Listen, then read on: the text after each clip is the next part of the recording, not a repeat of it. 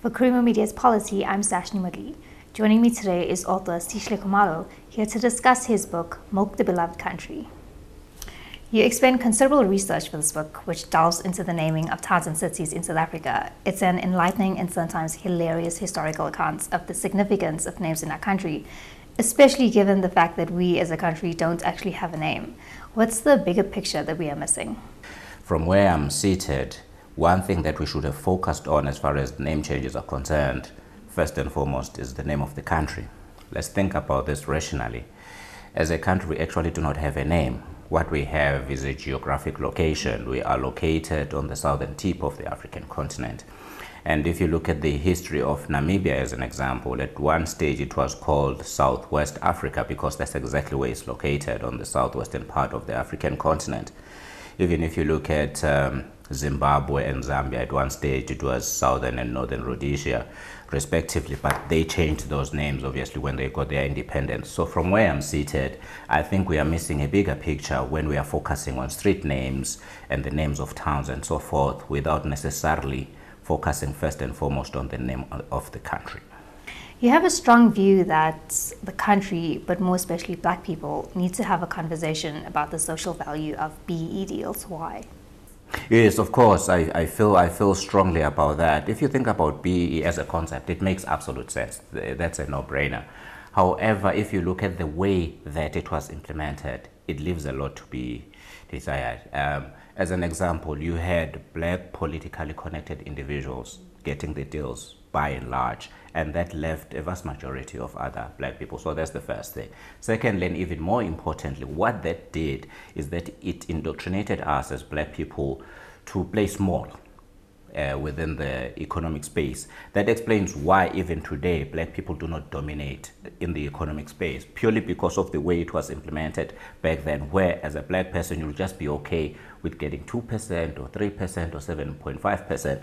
So you had this stampede of black people trying to get that small anyana stake in a white company. And that is why we are where we are now, where still black people are still indoctrinated to play a very small part within the economic arena. Now, your book points to history being complicated just as life is, and there is a factoid about Paul Kruger, whose statue was removed during the Rhodes Must Fall movement. What's the connection and subsequent irony involving Kruger and the Mamelodi township? Oh, well, it was also part of the research as well. There are certain things that I learned when I was doing the research for this book that under normal circumstances I wouldn't have known. As an example, the very issue of Mamelodi, that Paul Kruger was a great whistler, and the name Mamelodi actually is derived from that Paul Kruger was a great whistler. He would come up with certain melodies, and when you work out with that word, it boils down to Mamelodi. And the very people from Mamelodi will then go now to City Square or CBD and say Paul Kruger's statue must fall, but they are from a township which is named after Paul Kruger. It's just the irony of the names that we have in this country. An interesting irony you point out is the fact that many Afrikaners still harbor ill feelings towards the English for the concentration camps over 100 years ago. Yet black people are quickly shut down for showing emotion for apartheid, which ended in the 90s.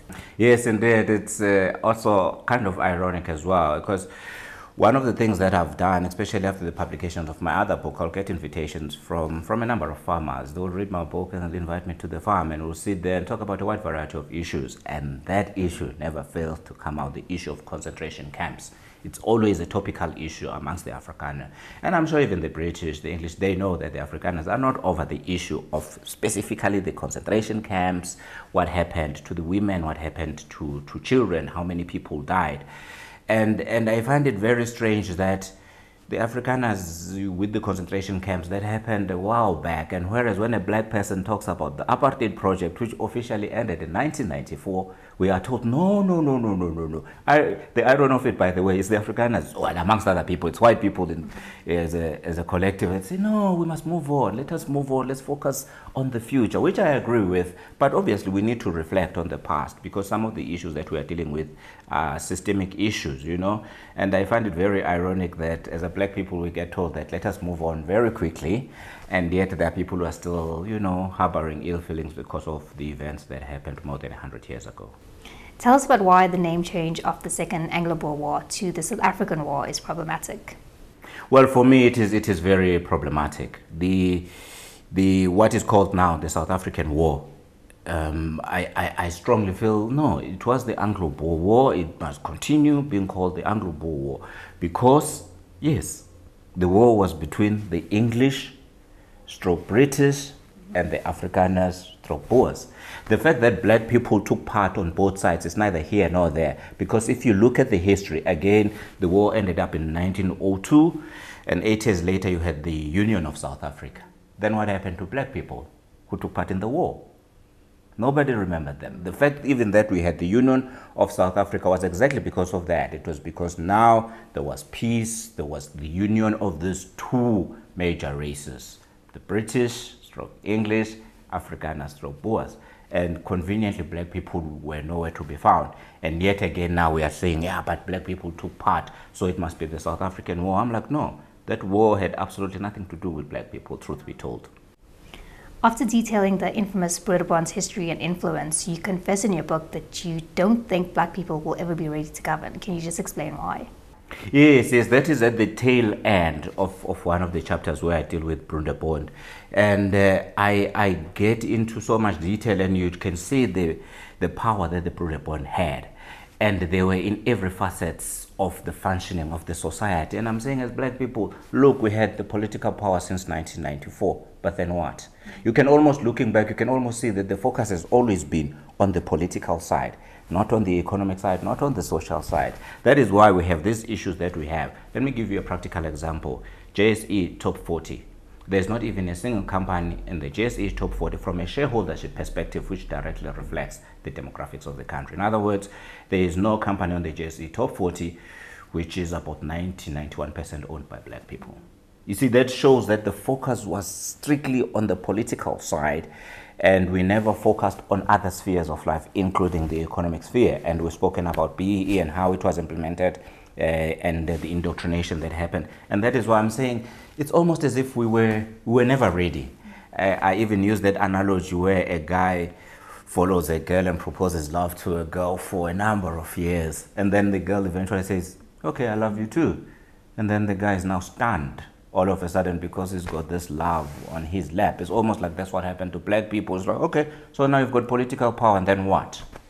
Really? So for me, that's one of the things looking back that I feel we could have done better. Yes, political side is important, but the economic sphere, it was just like we're caught unawares. We're not sure exactly what to do now. Now, okay, now we voted on the 27th of April, 1994, and then what?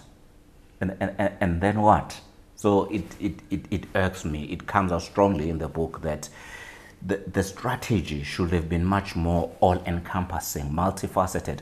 I go into history of the Afrikaners with regards to how they ended up with this power that they had. They had the political platform in terms of the Nationalist Party. They had a mouthpiece instead of, with regards to what in English you would call the national press or nationale pers, NASPERS.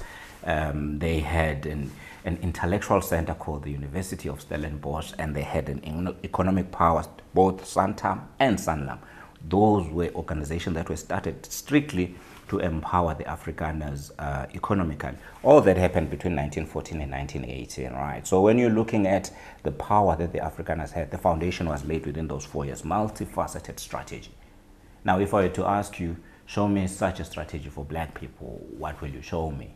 You know, so that is why we are where we are, because I strongly feel the focus was almost exclusively on the political arena and not on the other facets of life, including, by the way, the intellectual aspirations. I mean, look at the role that was played by, as I said, Stellenbosch University with regards to, you know, the intellectual center of the Afrikaners. Show me the intellectual center of black people post-1994. Just like something that they developed where you will know that in all probability future leaders will come from this center. It comes as no surprise, by the way, that a number of prime ministers for South Africa came from Stellenbosch, because that was the intention originally, that this is where we'll mold and train future leaders who might not necessarily play only in the political arena, but in other spheres of the society as well. And as black people, as far as I'm aware, we've never come up with something like that, an intellectual center. People that will not only come with the philosophy on how black people will be uplifted, but but also people who will intellectually challenge things and defend whatever philosophy that you are implementing as government of the day. Now, you believe that the Commissions Act of 1947 should be repealed. Can you tell us why, and also why you question whether the judiciary can be trusted? Yeah, no, sure. So let's start with the Commissions Act. You know, the Commissions Act, by the way, if you look at it and you read it, someone who is in contravention of the Act, if you are found guilty, you can get away with a fine of 50 pounds. The reason why they are talking about pounds is because, as you just rightfully said, it was promulgated way back in the 1940s, before we even started using the rand. And we're still using a piece of legislation that refers to, if you are found to be guilty, that you can be fined in pounds. So that's the first thing. So effectively, it means the very piece of legislation that is used in order to have a commission of inquiry is so outdated that you cannot go and attend the commission, and when you are charged, you'll be charged in contravention of this particular act.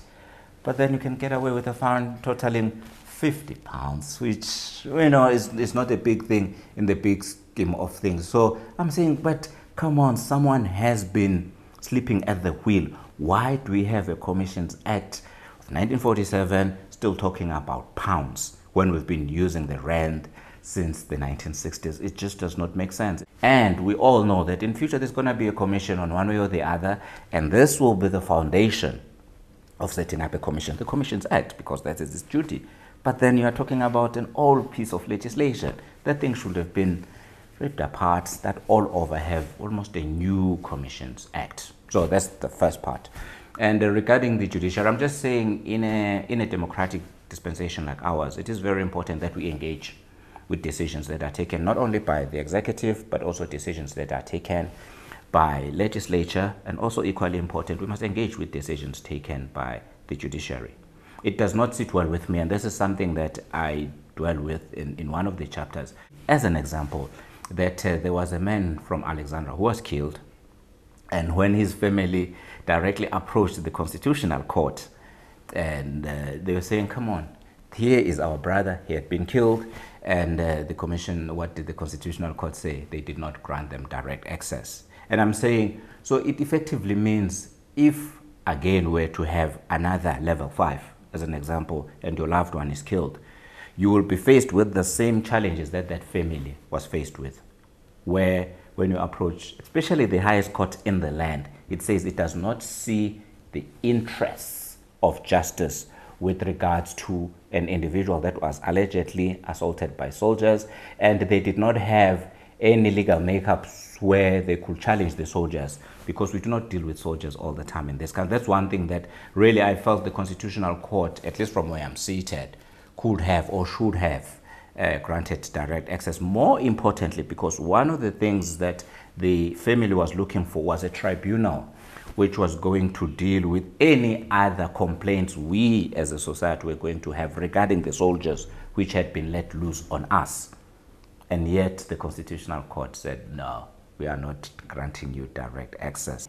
And the family went on to saying, well, we would like to have a tribunal which will be chaired by a retired judge, so that all of us as the people of the land would have been able to, whenever we feel that there is misconduct, we'll have gone to this tribunal, knowing full well that there will be proper investigation without any fear and without any favor. But the Constitutional Court, you know, in its wisdom, decided not to grant direct access. That just did not sit well with me, more especially because, you know, this thing could happen again, that soldiers are let loose on us. Effectively, they can almost like kill your loved one, and then what happens then? So that's the first thing that I deal with. And another, obviously, is this issue where one of the political parties, the Democratic Alliance, also applied for direct access, questioning the validity or constitutionality of the Disaster Management Act. And again, the Constitutional Court did not grant direct access. So you've got a man allegedly assaulted, but definitely killed. That's a fact of life. The man is dead. The family says, this man was assaulted by soldiers. Here we are.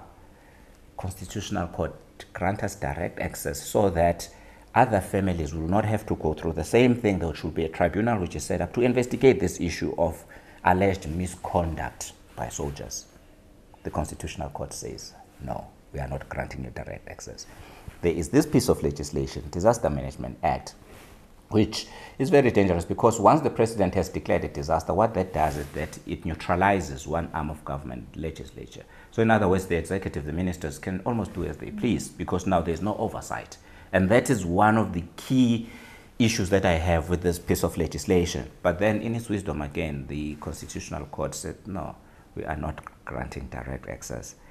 And then, this is the final incident that I talk about, a man walks out of a commission without the permission of the chairperson.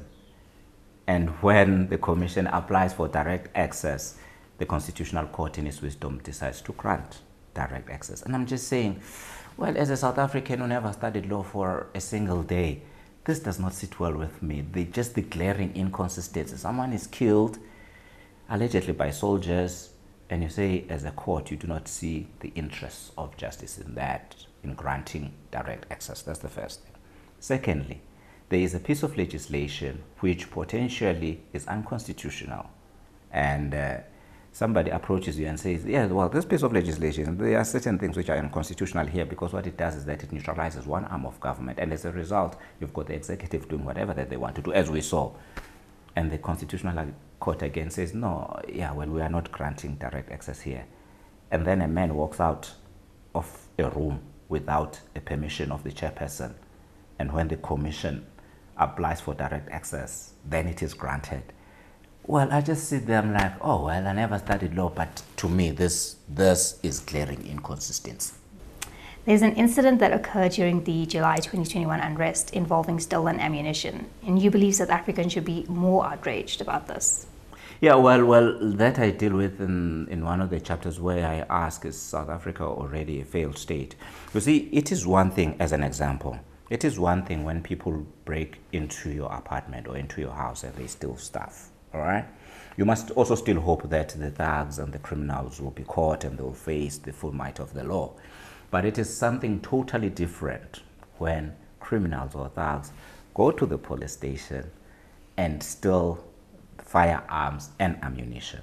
So that's the first part. It's, things like that should happen in banana republics or failed states. But there's been a couple of those incidents in South Africa, and I quote that. All right.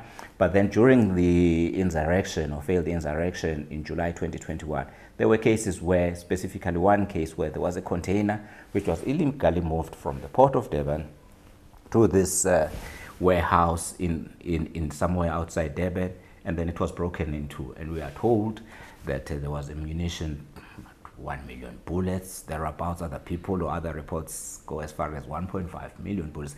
And I'm just saying, no. This leaves me very, very uncomfortable when there are people who've been stealing firearms at different police stations over a period of time.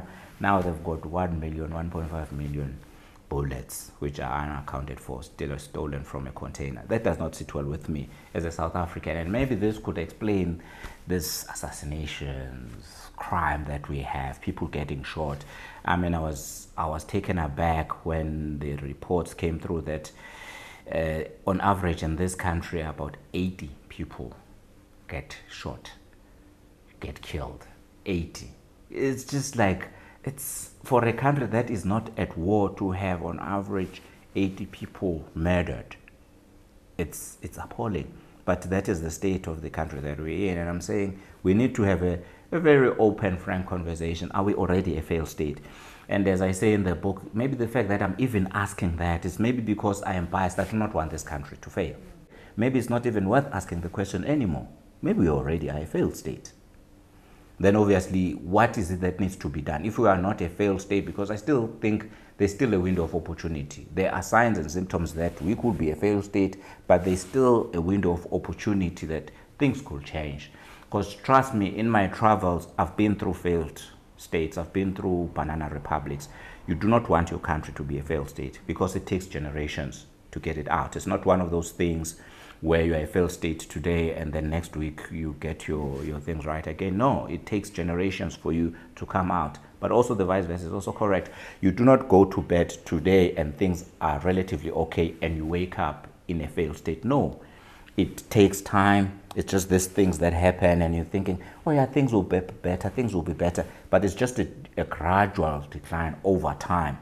And once you get to that tipping point where you are, boom, a failed state, well, then it's over. Then it's definitely over. It will be over for our generation. It will probably be over for our kids and our grandchildren, because, as I said, it just takes time for a failed state to come up. Why do you believe that South Africans lose endless opportunities for genuine national conversations because of our obsession with the Rainbow Nation? Yes, I genuinely feel that we lost an opportunity, specifically in the mid-1990s. After voting, great, that's a political issue, settled. But there are structural issues that should have been dealt with just post-April 1994. There are certain conversations that we should have had. But instead of having open, frank conversations, especially with regards to systemic, structural issues, because it's all good and well. We all know, well, I voted in 1994. That says a lot about my age. I voted in 1994. But then there are structural issues that were never dealt with, purely because you voted, okay, now you're equal, you stood on that long queue, and then what? You go back to your shack, you go back to the township, go back to rural areas. There are structural issues that, if you ask me, were never dealt with because we're just given this, okay, now we are equals, which was never true. Never. The fact that we voted, that did not necessarily mean that all of a sudden, just like that, we were equals. We were never equals. And I feel by us as a people being given this Rainbow Nation, let's all just rally around this thing. It's good. It's great. It gives you a warm, fuzzy feeling. It does. It gives you a warm, fuzzy feeling. You go to bed feeling, oh, wow, we are a united nation. But then again, you are poor, you are black, you're living in an informal settlement, you're living in a shack. That's not going to change. The fact that we are now Rainbow Nation, Springboks won the Rugby World Cup in 95. Oh, great. All singing the streets Shosholoza the following year, 1996. Bafana won the African Cup of Nations. Exciting. Great. But the structural issues remain. One of the reports that I talk about, and I think it's the most comprehensive poverty-related report, it was done over a 20-year period looking at poverty trends done by Stats SA.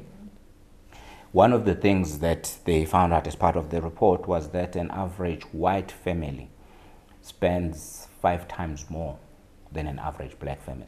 So if they are going to spend, white family is going to spend 5 times more than an average black family, that also talks in terms of income inequality. So those are the type of conversations that we should have had post-1994.